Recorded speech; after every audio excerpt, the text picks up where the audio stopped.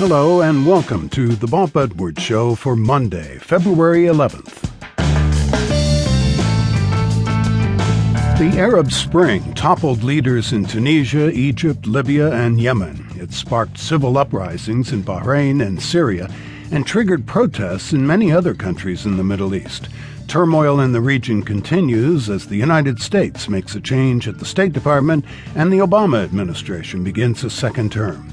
My guest today is Robin Wright, who covered the Middle East as a journalist and continues to focus on the region as a scholar and analyst. We'll have her assess what the Arab Spring has meant for the Arab world, for Israel, and for U.S. policy in the Middle East. And later in the hour, children's book writer and illustrator Daniel Pinkwater discusses two new books about crows.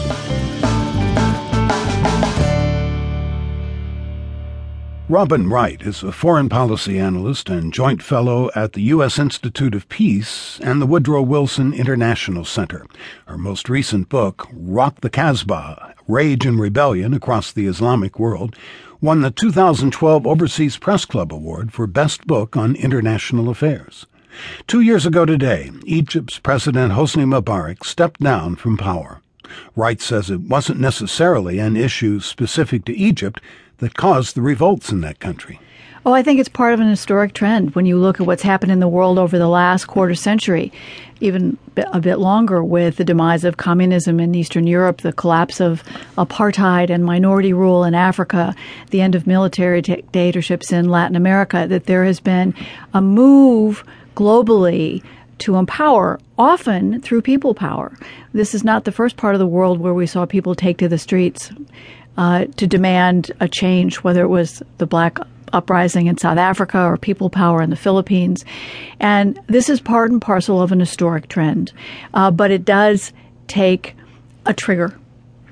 And I think the economic factor is one we don't take seriously enough, that sense of survival. A young street vendor in Tunisia who's tired of police and government brutality and corruption, who wants to support his 5 siblings and his mother and ailing uncle, and he takes a bold act that then is the inspiration for others. And it's always a confluence of events. It's never one single factor. But you had an awareness among a majority of the population, because the Middle East has the youngest proportionate baby boom in the world, the biggest proportionate baby boom in the world, with the tools of technology and for the